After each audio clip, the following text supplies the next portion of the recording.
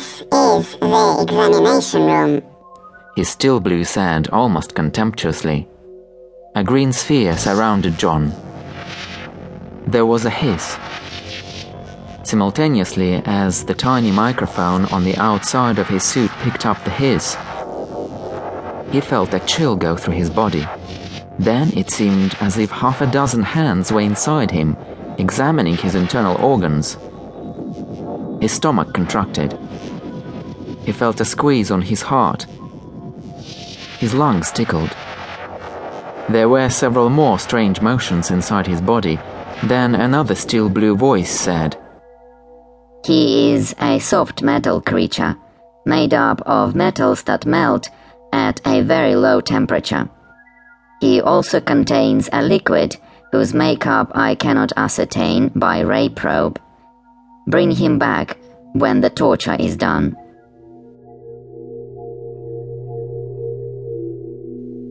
What kind of torture could this be?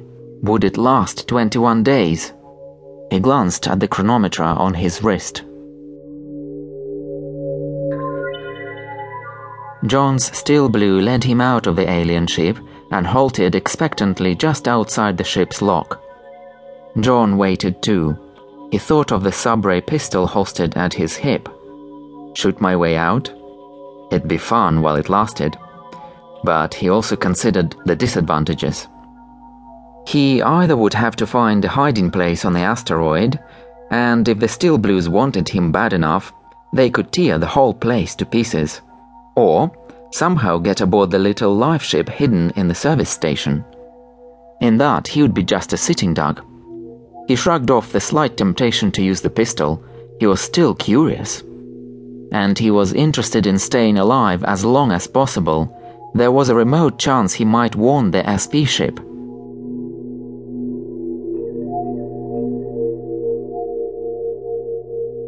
Unconsciously, he glanced towards his belt to see if the little power pack, which, if under ideal conditions, could finger out 50,000 miles into space.